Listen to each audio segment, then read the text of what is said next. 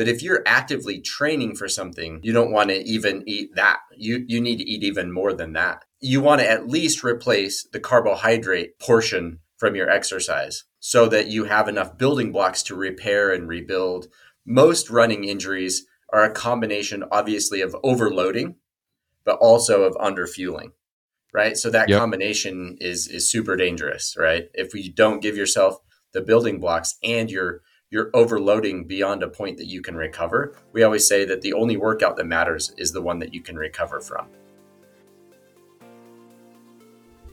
If you have ever asked yourself, how do I run a race injury-free or get out of the constant injury cycle, then this is the podcast for you. Welcome to Healthy Runner, where I will teach you how to enjoy lifelong injury-free running so you can continue getting in those mental clearing runs and even hitting PRs well into your 40s, 50s, and beyond. My name is Dr. Dwayne Scotty, avid half marathoner, coach, running physical therapist, and founder of Spark Physical Therapy Healthy Runner, where we help dedicated runners get stronger, run faster, and enjoy lifelong injury-free running with the perfect online running coach, even if you have been told to stop running with an injury. Learn more about our signature coaching program at programs.sparkyourtraining.com. Make sure you subscribe to the show on Apple Podcasts or follow the show on Spotify so you don't miss the next episode. Thanks for joining me. Now on to the show. Hey, healthy runners, are you ready for your glow up? Have you guys heard the news yet? Noxgear's signature product, the Tracer, which I have been glowing about, see what I did there? For the better part of 9 months now, has just been re-engineered for a better fit, higher visibility, more color modes, and twice the LEDs for your brightest move yet with the Tracer 2. All of our healthy runners use Noxgear during this time of the year when the days are getting shorter in order to get in those runs, even if it is dark outside. One of my pet peeves is when I'm driving and I don't see a runner until the last minute because they're not visible, because they're not using Noxgear. We are all about runner health on this podcast, and Noxgear's Tracer 2 is an essential running tool to keep you safe and visible while running. The Tracer 2 keeps me lit up from all directions during my 5:30 a.m. runs, and I always get shout outs and comments from other walkers and people traveling in cars because they notice the light display I'm giving off. If you are looking for running gear that will actually help you stay safe while running, we've got a special offer for you where you can save 35% off by using the code HEALTHYRUNNER. Just head to noxgear.com. That's NOXGEAR.com and use the code HEALTHYRUNNER at checkout to save 35% off. Go ahead and give Noxgear a try. Trust me, you will never feel safer running. What is metabolic testing, and should you get it done to help your running? That is what we're talking about today. Welcome to episode 149 on the Healthy Runner Podcast, where we help you get stronger, run faster, and enjoy lifelong injury-free running. Today, I am joined by a PT colleague of mine. Dr. Cameron Garber is a physical therapist, owner of Body Smart in South Ogden, Utah, and host of the Running Unbroken podcast. Cameron is passionate about helping people run pain-free, feel young, and live life so they can say yes to everything they want to do. He is a doctor of physical therapy who got tired of the sick care system and set out to change it. So what he found was that easy running and steady strength training are the time-tested strategies for long-term health and being able to do all the things you love to do. So he helps people run, even if they don't think of themselves as runners. He uses specially designed metabolic testing to see exactly what someone needs to do for their body to maximize their results from every workout. At Body Smart, Cameron and his team really focus on helping people live and feel strongly about 5 healthy life patterns: activity, eating, sleep, stress, and happiness. If people can get their patterns right in those areas, they can see success. So Perfect. obviously, everything that I just mentioned, we are huge believers here on the Healthy Runner podcast. So I am very, very excited to get to chat with you today, Cameron. Thank you so much for agreeing to come on the show. Oh, thank you so much. Yeah, that was perfect. That's a great way of saying it. So, yeah, I'm excited to be here, and I follow you closely because you're doing so many of the things that I'm just like, oh, that's he's doing it so well. So, I'm excited to get a chat with you again today. Awesome. And guys, in this episode, Cameron's really going to share his knowledge and expertise really as it relates to metabolic testing for runners. So we're going to cover like, what does metabolic testing tell you? Why is a metabolic test important? Should you get a metabolic test? How is a metabolic test done? And what is the difference between a metabolic test and a VO2 max and threshold testing? And then how Yeah. much does metabolic testing cost? These are honestly all questions that I want to know the answers to myself, because I really don't know a lot about this topic at all. So yeah, I am excited to get into this. So Cameron, on the show, we always start with a little dynamic warm up, just like we would before our run. So if you can tell the Nice. listeners, where you call home, and give us a little bit of backstory on really how you've gotten to this point in your, career and running journey. Yeah. Well, so, career wise, I started actually at the University of Utah Hospital. I was the stroke team lead and was tasked with building a wellness program as part of that. So, like, we built the stroke team and really our outpatient neuro from, I was the only outpatient neurotherapist in our location. And then we had like two more up at another location. We combined and we went from the three of us to like nine of us and grew this, and it was awesome. And I, as part of that, was building this wellness program. And I thought, well, heck, we are on the wrong end of wellness. Like, they've already had a stroke at this point. Why don't we like have a wellness program where we prevent the stroke in the first place? And I had a mentor through school, Julie Knighton, whose practice I eventually bought, and that's what this is. It was turned it into Body Smart. But she taught me how to do this metabolic testing, and I'd kind of worked on the side with her on some projects of promoting the metabolic testing because I thought it was such a cool thing and so eye-opening for me. And so I went to the university and I said, hey, I'm going to buy this equipment. I'm going to invest like 20,000 of my own dollars, and I'd like to invest my time as well, my days off on Thursdays and Saturday mornings, and create this, like stroke prevention wellness program with the hospital. I got on an interdisciplinary board with, bariatrics and family medicine and, all these other departments, dietetics, and eventually the word was no. Like, we don't have time. We don't have the resources to put behind it. It's like, we just bought like 10 different $100,000 pieces of equipment. Like, what do you mean we don't have time or resources? And I was donating the time and resources. So anyway, just large institutions, I realized like I'm an idea guy and I want to change things, and this maybe isn't the right setting. So I still bought the equipment and just kind of went out on my own. And long story short, eventually I wound up buying my own practice. So Julie Knighton Physical Therapy, that we turned into Body Smart, where I could kind of fulfill that dream of pursuing it the way I wanted to and helping people lead that fit, healthy, active lifestyle and prevent all of those things. But change the focus of it from being on weight on the scale or even get healthier to like enjoy my life more, do the things that I love to do, be the person I want to be for as long as I can be that, right? We are definitely not, 30-day challenge, emphasis type programs. We are like, let's help you build a 30-year plan so you can do this till you're 85, right?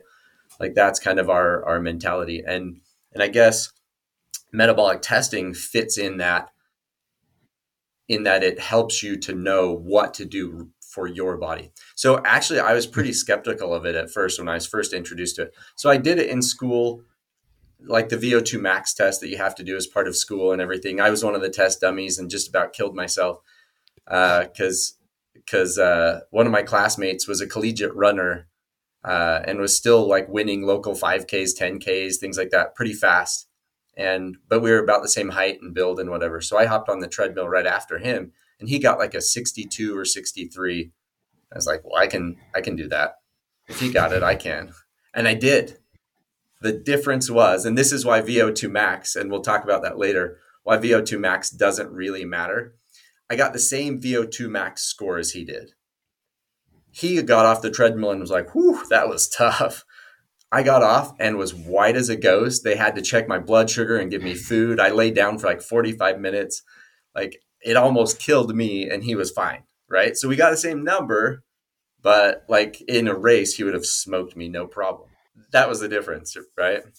Oh my goodness. Yeah. That could, I'm sure it was probably not a very fun day for you. No. And yeah, we're definitely going to get into all of that because I'm really interested to hear the differences between those two. I love how your story, did start from really this kind of pain point of having, these larger institutions. And I always love this, right? Like you work in a large institution and they're like, oh, we got more money in the budget. Like what, capital purchases can we do before the year's over?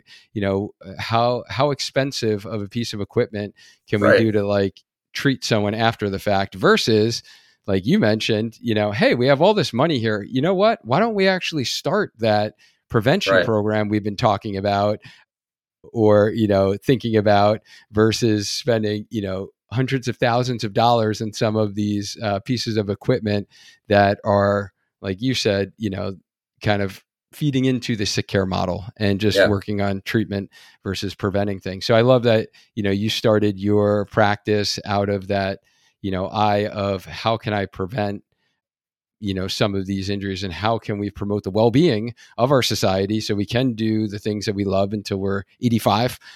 Right. Whereas I like to say, running until I'm in the box. And totally. So yeah. I love it. I love it. So as far as running is concerned, do you run yourself? Oh, totally. Yeah. So I'm what I consider an adult onset runner. So yes. I actually hated running because I grew up in kind of the traditional team sports model, right? So baseball, basketball, football, soccer, loved all those sports, but running for those is a punishment, right? You screw up, you go run laps. It was always used as some kind of punishment versus let's give you that edge to beat your competitors. Let's have you be the fittest one on the court. The mentality behind it was like, oh, you screwed up, go run laps. So I hated running. I could run. I was actually a really good runner. During baseball tryouts, the coach said, hey, like you can really improve your station by how hard you work here. So I made it a point to lap every single person at least twice. And most of them I lapped 3 times.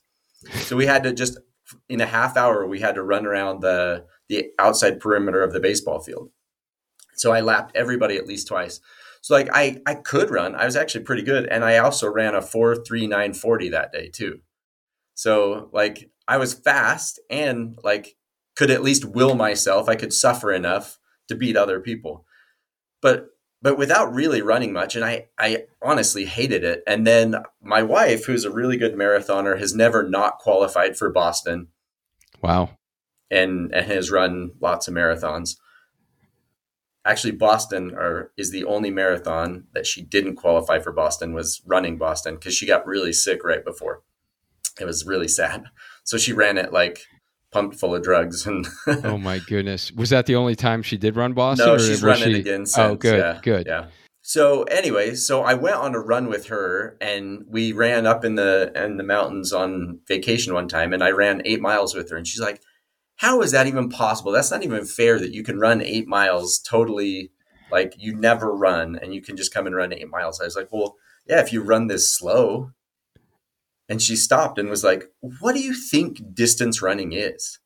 You're not running as fast as you can all the time. I was like, oh, really?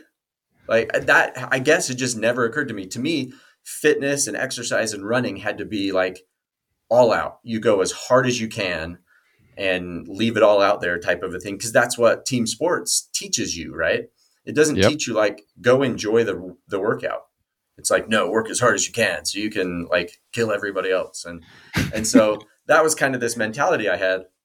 So that event kind of lined up with when I came to see Julie Knighton for my clinical rotation.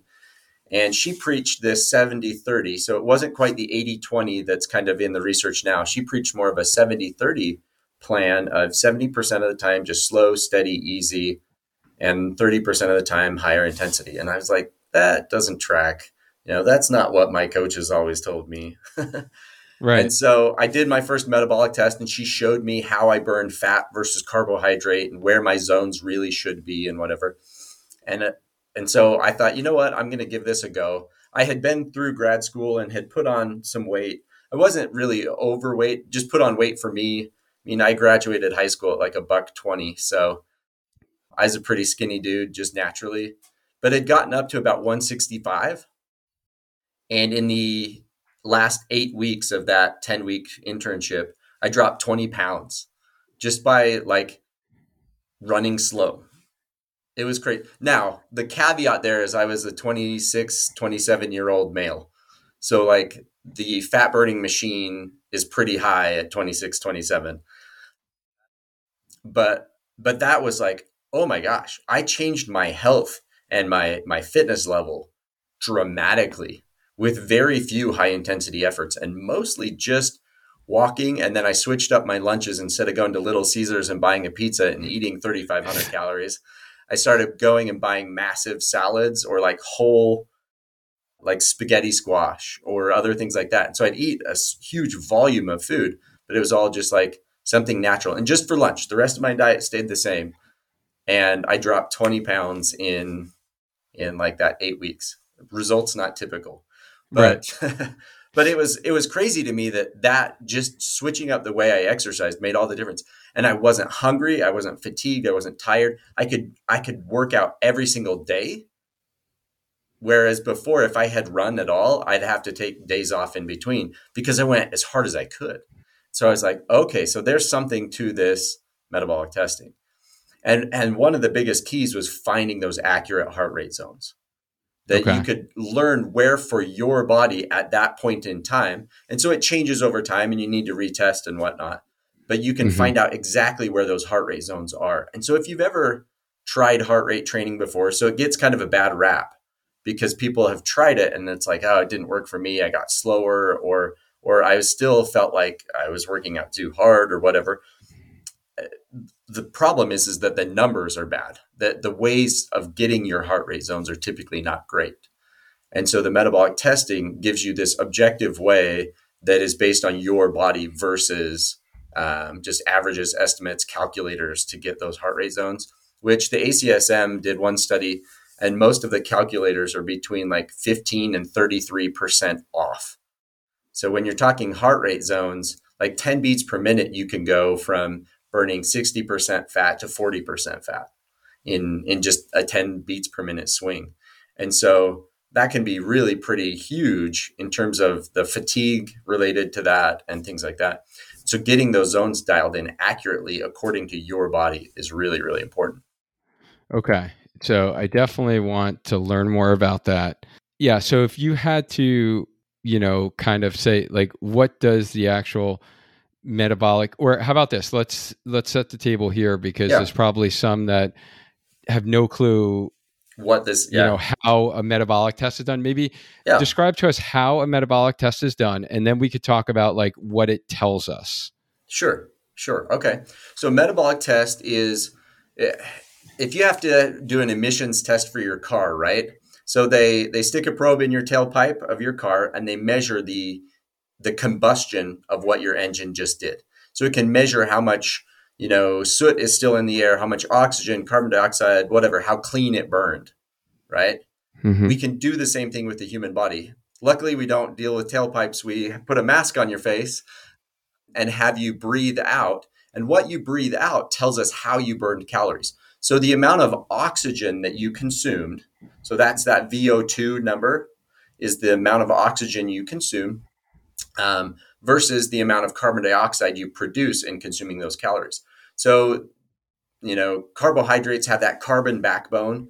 So there's more carbons per, molecule than a fat calorie, right? Or a fat cell or a fat molecule. And so as you break that down, there's more byproduct of carbon dioxide, whereas a fat molecule really burns very efficiently. And so you produce this carbon dioxide. That's actually what makes us breathe heavier, our heart beat harder, things like that. As we're exercising, is carbon dioxide starts to build up in your blood. It makes your blood acidic. And so to bring the pH of your blood back up, these chemoreceptors in your neck here, as you start running, trigger and say, oh, I need the heart to beat harder. I need you to start breathing heavier so we can blow off all of this excess carbon dioxide.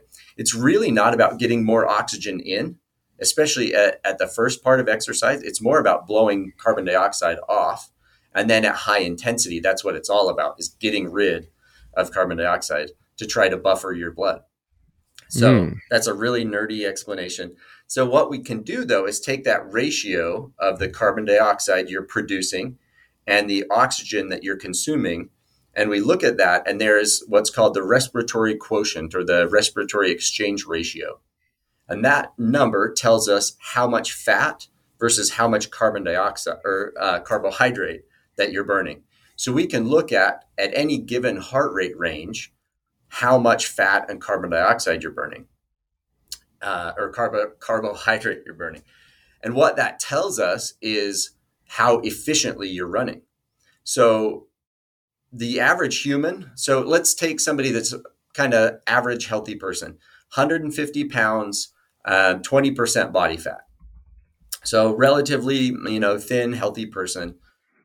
That person has 105,000 calories of fat stored on their body at 20% body fat. So this massive reservoir of unending energy, 105,000 calories. That same person is probably packing somewhere between 16 to 1,800 calories worth of carbs on their body. So a relatively small reservoir in comparison, especially for longer efforts like the marathon, right? And so when we wonder why we bonk during a marathon, it's because we typically go at an intensity level where we're burning predominantly carbohydrate. And so if you've got 16 to 1,800 calories worth of carbs spread throughout your body, you're storing about 600 to 800 of that in your liver. You've got a little bit in your bloodstream, and then the rest is distributed throughout your muscles. But I can't take, glycogen from my bicep and bring it down to my quads or my calves to keep running. And so fat you can mobilize from your earlobe to your quad if you need to, but glycogen, once it's stored in the muscle, that's where it's going to be used. So in your running muscles, you only have a few hundred calories worth of carbs. So you wonder why around that like 16 to 18 mile marker, you bonk pretty hard during a marathon. Part of that is you're running out of carbohydrate, and you're running mostly on carbohydrate on race day. And so the liver still has some in reserve, but a lot of taking that goo packet or the Gatorade or, whatever that is, taking some kind of supplement. What that does usually is actually, because we're running so hard, our digestion slows. So we get some of that sugar in, but really not all that terribly much. In fact, a lot of those things dehydrate you more than they hydrate or fuel you. But they do trigger your brain to say, okay, liver, we've got more coming. We're going to be okay. You can release that glycogen in the liver.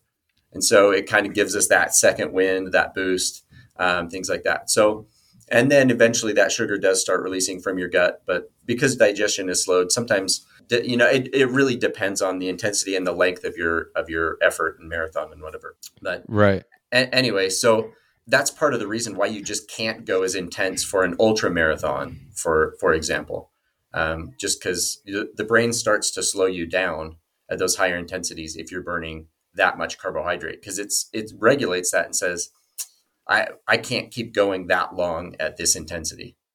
Okay. And so by training your body to burn fat and be able to get higher into your heart rate range, so higher intensities of effort, but still burning fat, that's where we unlock your ability to go harder, faster, and train better. So when we test elite athletes, which I've tested some amazing athletes, it's really fun. The one of the most fun was the 2019 50K US champion.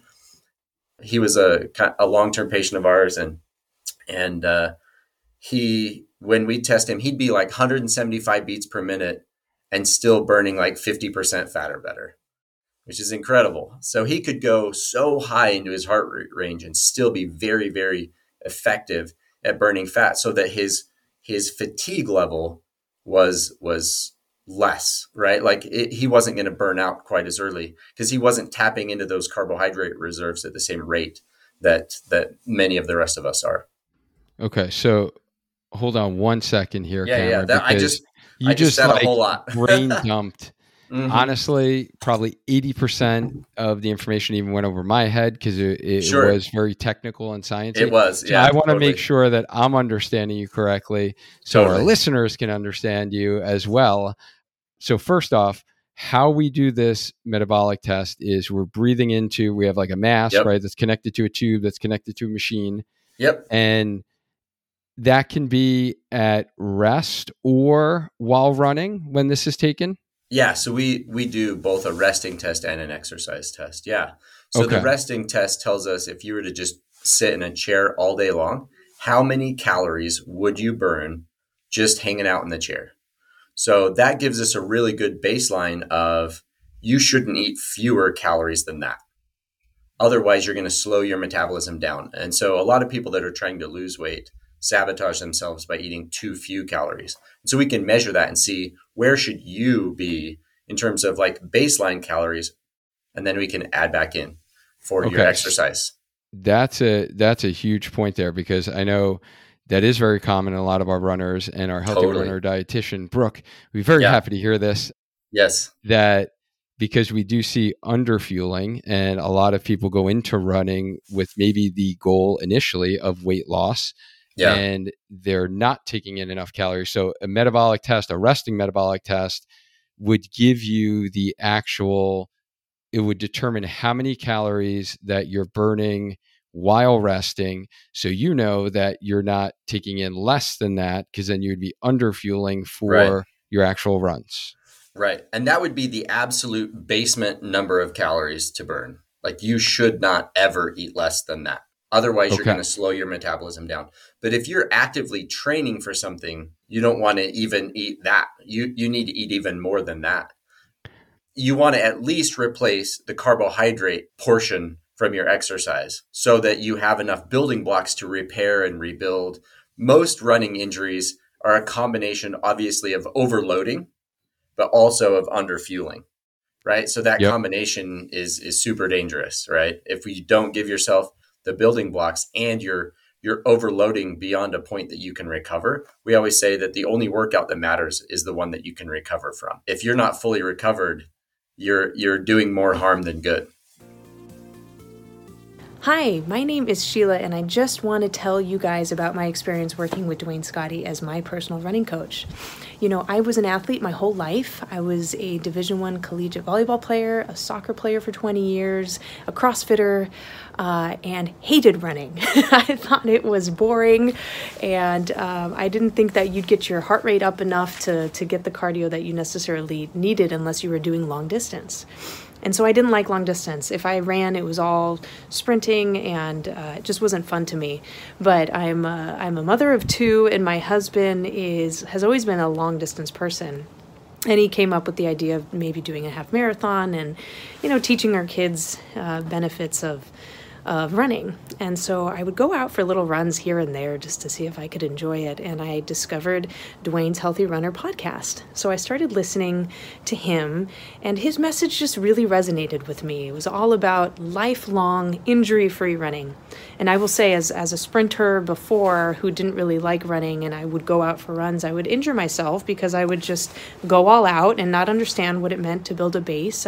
If I was working out in the gym, it wasn't specific for kind of running muscles, which is his program for strength training. And so I started to listen to him, and it resonated with me, and I hired him as a run coach, and I instantly just appreciated him as a person. He's a father of 2 children. He believes in what he does. He's passionate about it. He's built an incredible community around the Healthy Runner podcast group, and I just can't say enough about him as a person, honestly. That was the highlight of our experience. But I did end up running a half marathon with my husband, and I have to tell you, I ran a sub 2-hour half marathon for my first time. I had no goals ahead of time except to just finish it and enjoy it. And let me tell you, after working with Dwayne, it was an incredible experience. I will say I had a very minor injury in the beginning of our time working together. And if it wasn't for him, I probably would have stopped running and just thought, okay, let's wait for my hamstring to get better in 2 weeks or so. He was able to actually get me back in the gym to do strength training, and it was gone within 2 days. It was just incredible. It was a great experience with him. He's wonderful. He's so knowledgeable, and I can say that I am much more educated about running, and something that I plan to do for the rest of my life as my form of fitness, and something that I plan to teach to my children. So I cannot recommend him enough.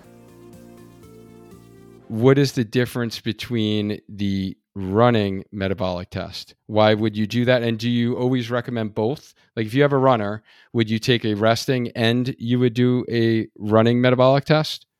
Yeah, I almost always do. Okay.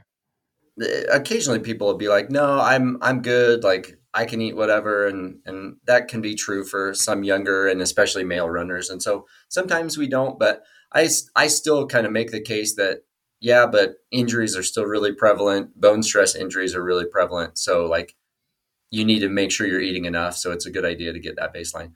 The difference there then with the running test, and really you can test on any piece of equipment.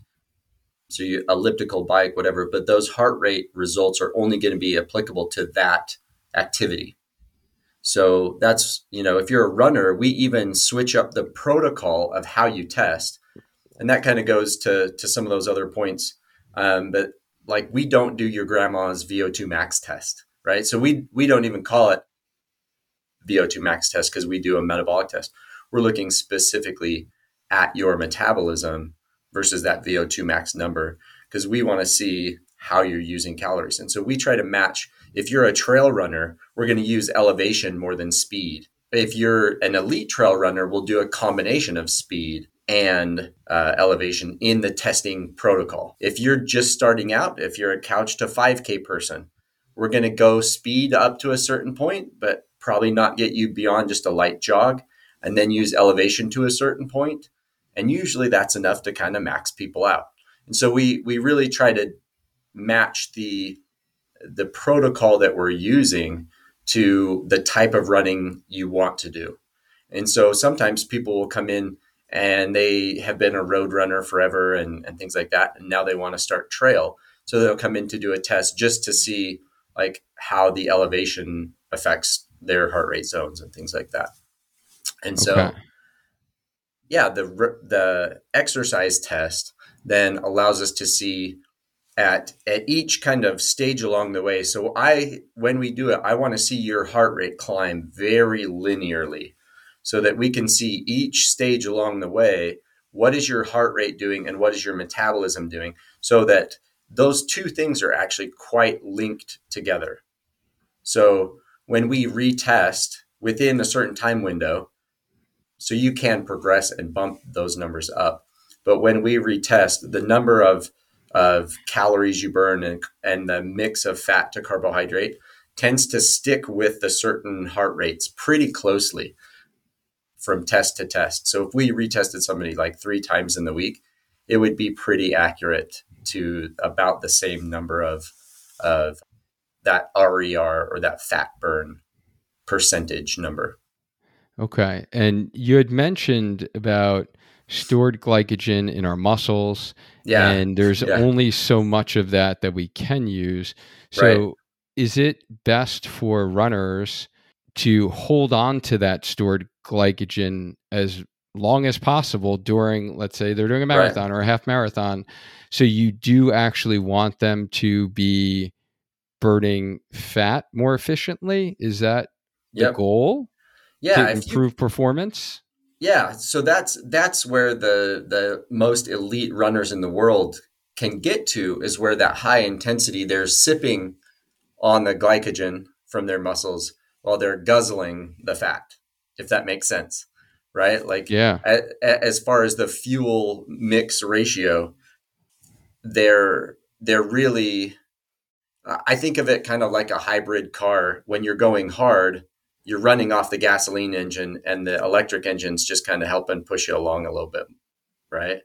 Mm-hmm. And so, but at slower speeds and intensities, well, I guess that doesn't really work because at slow speeds and intensities, you run off the hybrid engine. But anyway, but that's, you'd like to be able to get to that, I guess, where the fat is running the show for as long as possible.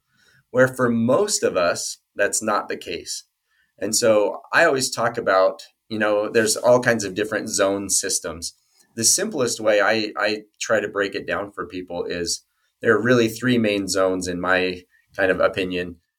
Is we've got the comfortable zone, where essentially I could run this way forever. Like not just, 30 minutes to an hour and a half. I'm talking like 4 or 5 hours. I could run in this comfortable zone for virtually ever. Mm-hmm. And then we have our comfortably uncomfortable zone, which is where most of us train. This zone of like, yeah, I can do this for about 30 to 90 minutes, but I'm going to be tired afterward. I'll be kind of hungry. Yeah, I can do it fine. I can do it day after day, but I'm kind of a little beat up from it. Not too bad. And I like the way it makes me feel and everything. It's good for your health and whatnot. And then there's the uncomfortably uncomfortable zone. And that's like track workouts or speed workouts. It's pushing hard. It's that anaerobic or threshold type style runs where you're pushing pretty hard, right? And so really the comfortably uncomfortable zone is where most of us tend to spend our time, and yet is the least effective zone of the three. So this is like the gray zone that people talk about, right? Yeah. So that the no man's land or there's all kinds of the junk miles or whatever. Yeah. It's where most of us tend to spend our time, and yet it's the least effective in terms of progress. So it's not that we shouldn't do it per se. Like it's so good for your heart and your lungs and your overall health. It's fine. It's just a zone where you're depleting carbohydrate because you're burning mostly carbohydrate there. So most people are between 40 to about 10% fat burn in that zone. And so they're burning predominantly carbohydrate, which is that fatigable resource more, right? You can run out of that. And if you don't have that, then it's harder to rebuild tendon, ligament, bone, all those things. And so those repair and recovery gets put on the back burner, especially when we run day in, day out. And so that's why that carbohydrate, why that fuel mix is so important. Not only do we run out during our workout or during our race or whatever, can we kind of run low on that, but it also makes it harder to recover and repair because we just have this bigger gap of carbohydrate that we have to repair and replenish. And it's going to put that back into the liver and back into the glycogen stores first as we eat carbohydrate. It's going to repair, or it's going to replenish those stores first, because that's fight or flight response. That's maintaining our blood sugar. Those are like kind of higher level needs before repairing your tendon or repairing your, plantar fascia or whatever that is. And so by getting that fuel mix right, it gives us more of a chance to recover and spend more time under load, more time training, if we can burn more fat so that it's less like hard on our body. We're depleting ourselves less. And it's a really good indicator that we've built up our capacity to be able to handle the load that we're placing on it with our running. So that's one of the reasons why we love heart rate, is heart rate doesn't lie. Heart rate tells us if we're fatigued, if we're lacking sleep, if we're stressed out, if we're dehydrated, if it's a hot day, all those things, heart rate doesn't lie. It's a really good indicator of where we're at internally. So it's very objective. And so pace, like you can have a day where it's like, man, for whatever reason, I feel super fast today. Or The next day it's, man, I was able to do that pace 2 days ago, and today I just can't even hold it. But what you don't realize is that you didn't sleep very well because you were stressed about your kid's math test that he failed. And that puts more load on your overall system and makes you burn fat less effectively because the whole system is more fatigued. And so if you go out and try to stick to a certain pace, you're actually kind of digging your hole deeper in terms of recovery, and your risk of injury climbs. So this is why we love heart rate training, and why dialing in your heart rate to the fat burn really like connects your body to like what's going to be best for you on any given day. Okay, so hopefully that made sense. I know this is like drinking from the fire hose. It is. No, this is great though, because you are making connections in my brain and hopefully in our listeners' brain on previous trainings we've done. And then we had a deep dive episode on like the MAF method and heart rate training. So I think you're really providing some really good context into kind of more support.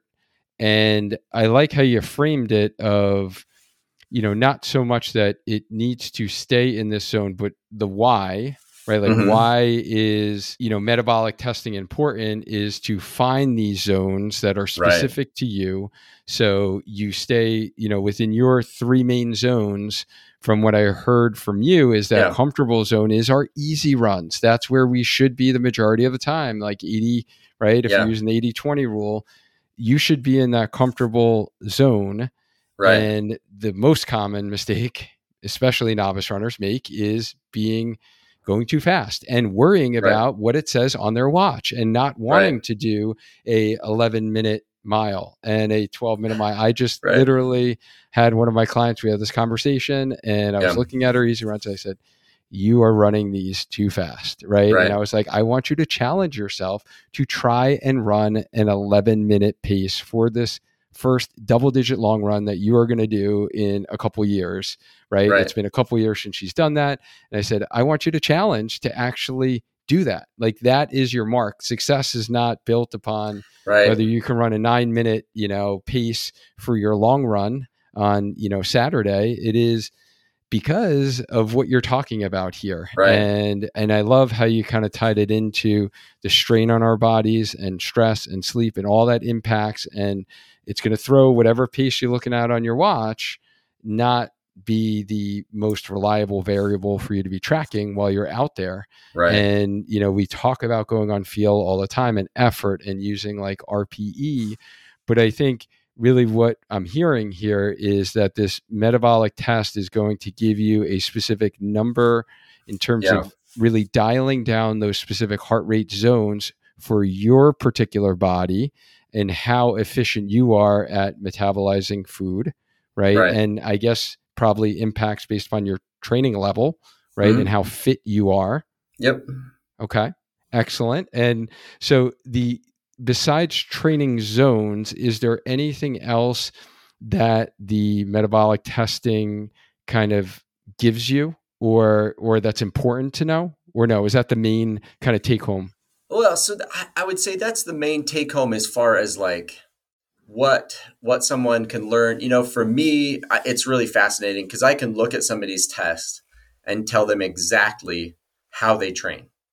Like, so I've done well over 3,000 tests. And so I can look at it and be like, oh, you tend to train, you're a heavy zone 3 trainer, right? So like you push in that comfortably uncomfortable zone all the time.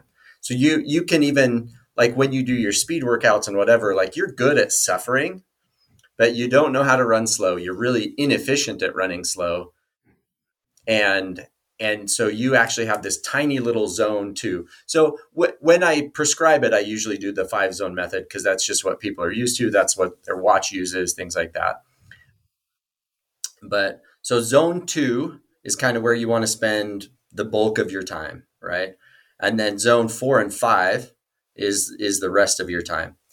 And I can tell like how you're trained. Like, do you spend most of your time in zone 3? Or occasionally you'll find somebody that is like just naturally a zone 2 trainer, but then they don't spend any time in zones 4 and 5. And so they wind up not being able to suffer very well. They have still a huge zone 3 and then these tiny zone 4 and 5, because as soon as they hit anything higher intensity, it just drops off right away. They can't handle that. And so you can see like those different people. I've had a few that are strictly zone 4 or 5 people. Like that's all they do. And so Right. they redline like right away, but then they can sustain that for like a ridiculously long amount of time. But they're super uncomfortable. It's just interesting to see, like you can tell how somebody's training.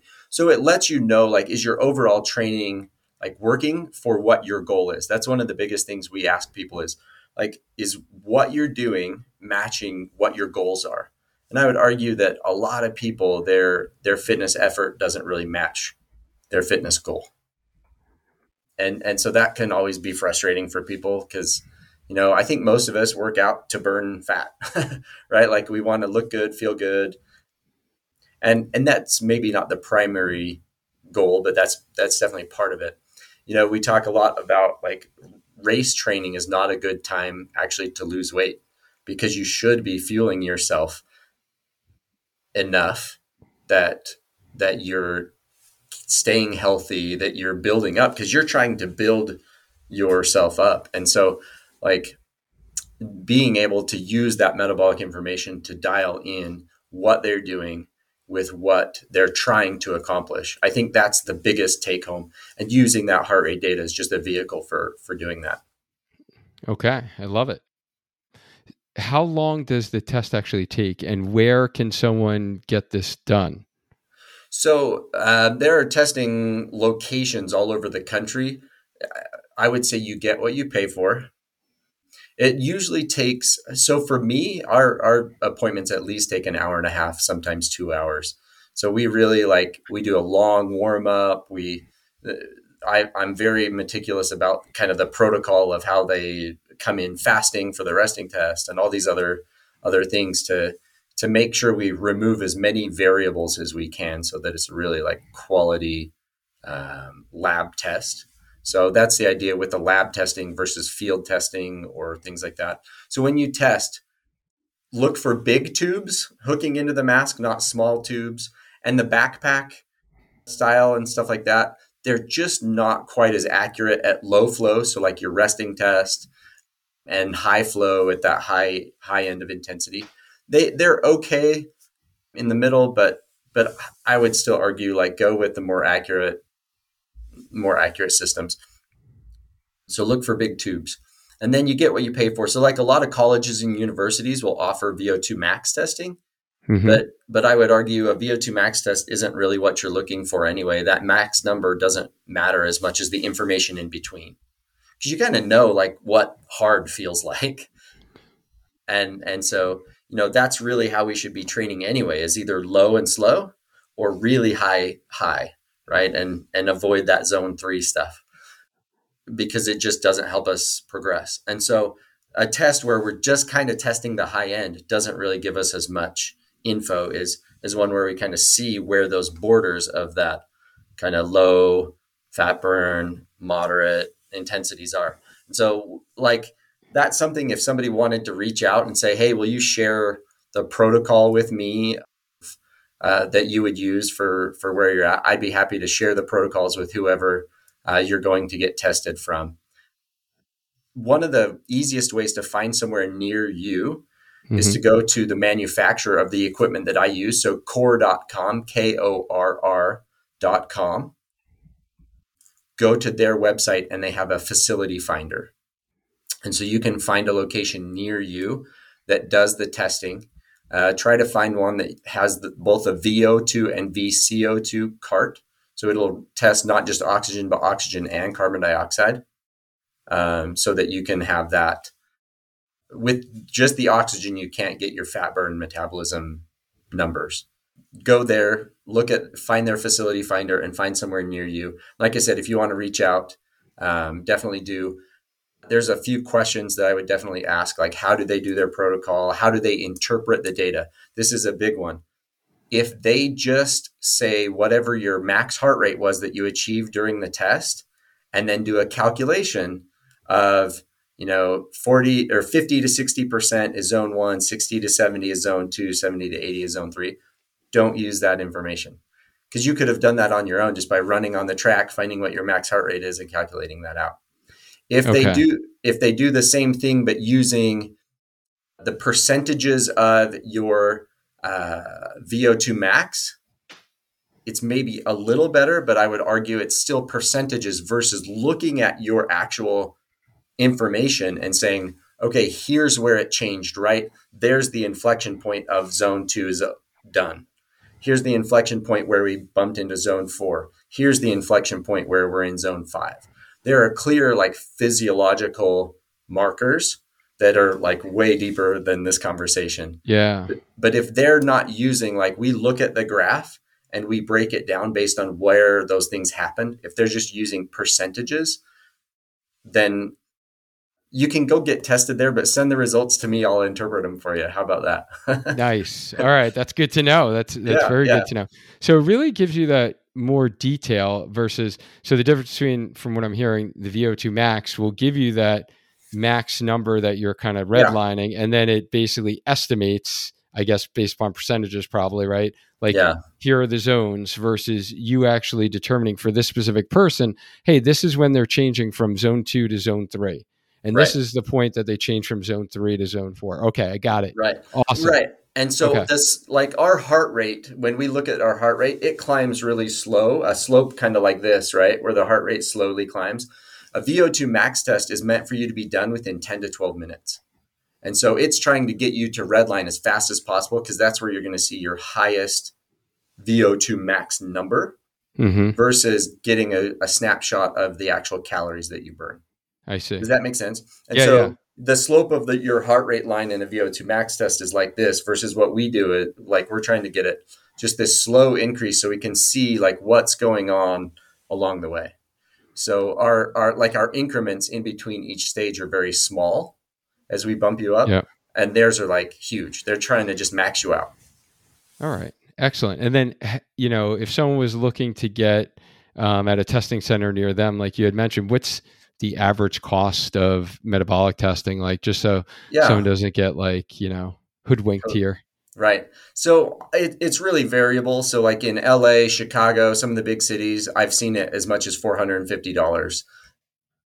And then in, kind of everywhere else, you go to your local university, you can get it for like $75.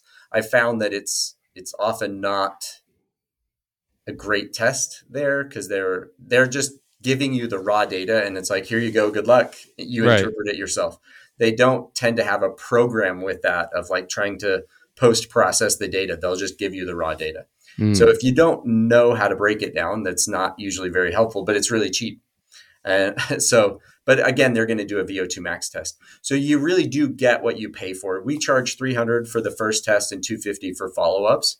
And like How often do you recommend people follow up? So I recommend at minimum an annual, but usually a biannual if you're just kind of maintaining your fitness. If you're training for something specifically, like I want to go like run a marathon. We usually do a 19 to 20 weeks out, 9 weeks out, and then race week tests.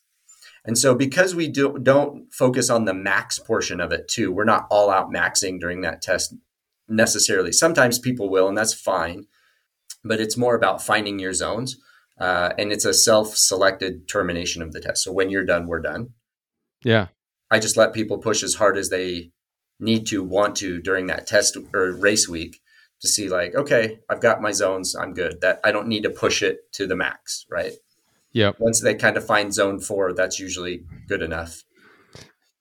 Just to make sure that they're dialed in for race day of where they want to be, how to attack like a hill or, different things. When you have those zones dialed in, it kind of gives you some information. You can look at how many calories you should be replacing per hour and things like that especially for longer distance things like ultra marathons and stuff. So right. That's, again, we could get way in the weeds with how to do that. Okay. Yeah, no, that's great. And it seems like it does help you. From what I heard is if you were in this training cycle for a marathon or an ultra, number one, you're able to adjust your training during the actual training, right? To adjust how your fitness is improving. Yeah. Yep. So you are your zone should change, and you're actually adjusting in real time to make your training even more effective. Mm-hmm. And then also from the fueling standpoint, I could see that being very beneficial. So Yeah. kind of as we get into the final stretch here, Cameron, you've shared like so much good information. This is going to be very, very informative for many runners out there. The final stretch here, it's the last question that we ask all our guests. If you can change, one thing about the misconception of running, Yeah. what would that be? So, I've been pondering that. So I know that's your final question. Probably that I guess that we overcomplicate everything, and that it's as simple as load versus capacity. That everything kind of boils back down to whatever our current capacity is, as long as we overload that by only just a little bit, we can grow that capacity. If we overload it too much, our capacity will drop or we get injured, right? So like basically all training mistakes are just a load versus capacity problem. If I trip and fall running on the trail, my injuries come from loading my face too fast for what it could bear, basically, right? So if I laid down on the concrete, I'd be fine. But if my face hits the concrete, not so fine. Same thing with our training. Our running injuries and things like that just came because we loaded it up too much. It wasn't overuse. It wasn't poor mechanics. It wasn't blah, blah, blah. Like those things can factor into it somewhat. But it really is like, even with poor mechanics, if we apply that load slowly enough, your body can adapt to just about anything. And so it's really about load versus capacity and giving our body time to build its capacity up. And so I guess that one misconception would be that pushing harder helps you more. It's more about being patient with yourself, living to play another day, and just letting your body make those changes slowly, gradually over time. And that the metabolic testing just gives us really good objective data on how to slowly allow that load capacity relationship to build so that we're not overloading and causing ourselves injuries, problems, breakdowns. Oh my goodness. I love that explanation, especially from someone who, talks about loading like tendons a lot. And my whole goal that we're doing with that just made so much sense in terms of our training.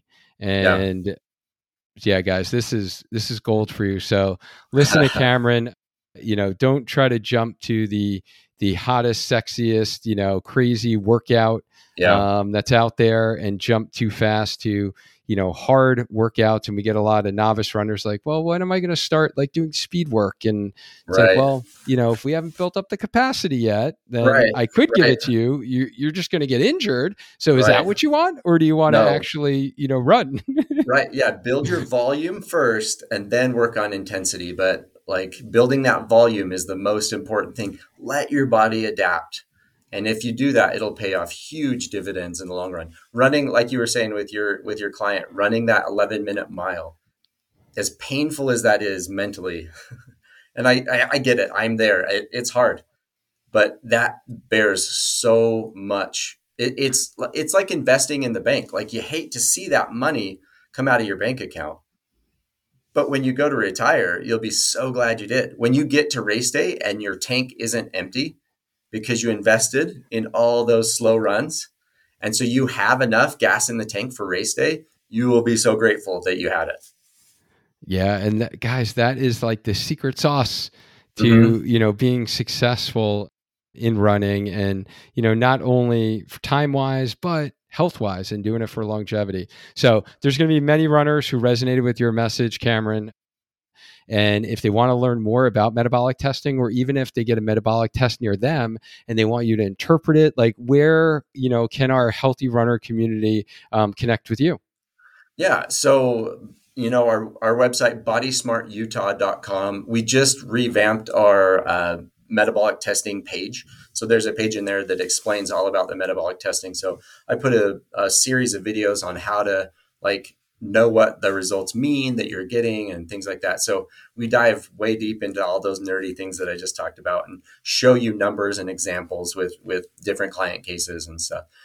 So that's a great way, bodysmartutah.com. And then just click on the on one of the tabs at the top, and it'll say metabolic testing. Then you can follow us, Body Smart PT Utah, on Twitter, Instagram, Facebook, all those things. So Cameron Garber or Body Smart, and Body Smart Utah is the handle. So yeah, check us out on all those platforms. But we love helping people in this way. It's so unique and different, but it's powerful. Yeah, and I'll definitely throw all those in the show notes, all of those Perfect. links. Cameron, this has been very fun and educational. Like, I learned a ton today. This is awesome. I really need to look into this more, and I might need to follow up with a metabolic test of my own as we progress along in the running journey. So thank you for your time and sharing your expertise. My pleasure. Like I said, so educational. And thank you to the listener, whether you're listening now during your run or, you're watching this on the Spark Healthy Runner YouTube channel. I appreciate all of you guys. If you like this episode, then you will surely like episode 135 on the Healthy Runner podcast, in which we did a deep dive into heart rate specific training. So check that out. Yeah. Thank you, man. Good. Thanks. Awesome. So as always, runners, let's maintain a strong mind, a strong body, and just keep running. Until next time. Thank you. Hey, healthy runners, have you been listening to this podcast for a while and have been implementing the strategies we talk about on a weekly basis? If so, kudos to you for taking action, because we all know those that are successful are those that take action. However, I do talk to many of you runners, and you guys are trying to implement the strategies. Maybe you've seen some exercises on my Spark Your Training YouTube channel, but you're just not sure if that is exactly what you should be doing depending upon your situation. So if you're looking for clarity and focus in order to be able to collapse time so you don't have to figure it out all by yourself, that is exactly what we take care of with our team of experts in our one-on-one personalized run coaching program to get you stronger and faster so you can enjoy lifelong injury-free running. What do you get when you sign up for the Healthy Runner coaching program? You get 16 weeks of one-to-one run and strength training, coaching, and accountability. You get strategic one-on-one deep dive coaching on a monthly basis. You get focused feedback on your training on a weekly basis. You get the strength program for running resource library, and you get lifetime access to that. You also get an online personalized structured run and strength plan. You get a community of like-minded runners, and then access to our trusted Healthy Runner coaching team made up of certified run coaches, a physical therapist, a registered dietitian, and personal trainers and fitness instructors. If you are interested in seeing if you are a good fit to work with myself or anyone on our team, then just head to sparkyourtraining.com/coaching. Check out the behind the scenes video tour of the program and hear from runners just like you who have been through our program before.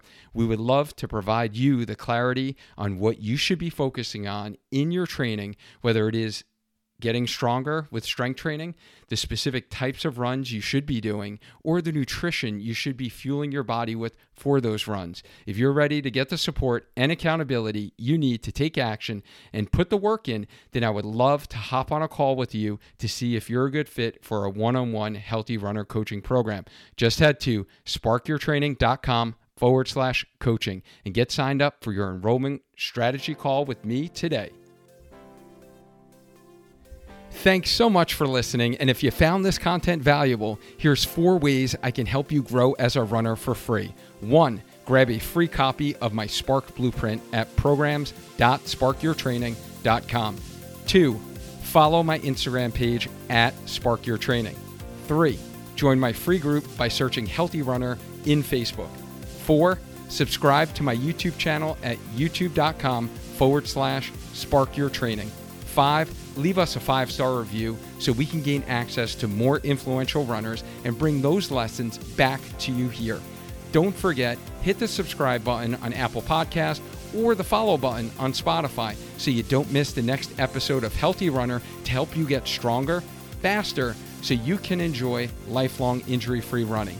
Lastly, if you are ready to invest in becoming a lifelong injury-free runner and want one-on-one structure, accountability, and support from our Healthy Runner coaching team, Check out the behind the scenes video tour of our coaching program and the stories from many of our athletes who are struggling with the same sticking points that you are right now. Just head to programs.sparkyourtraining.com/coaching.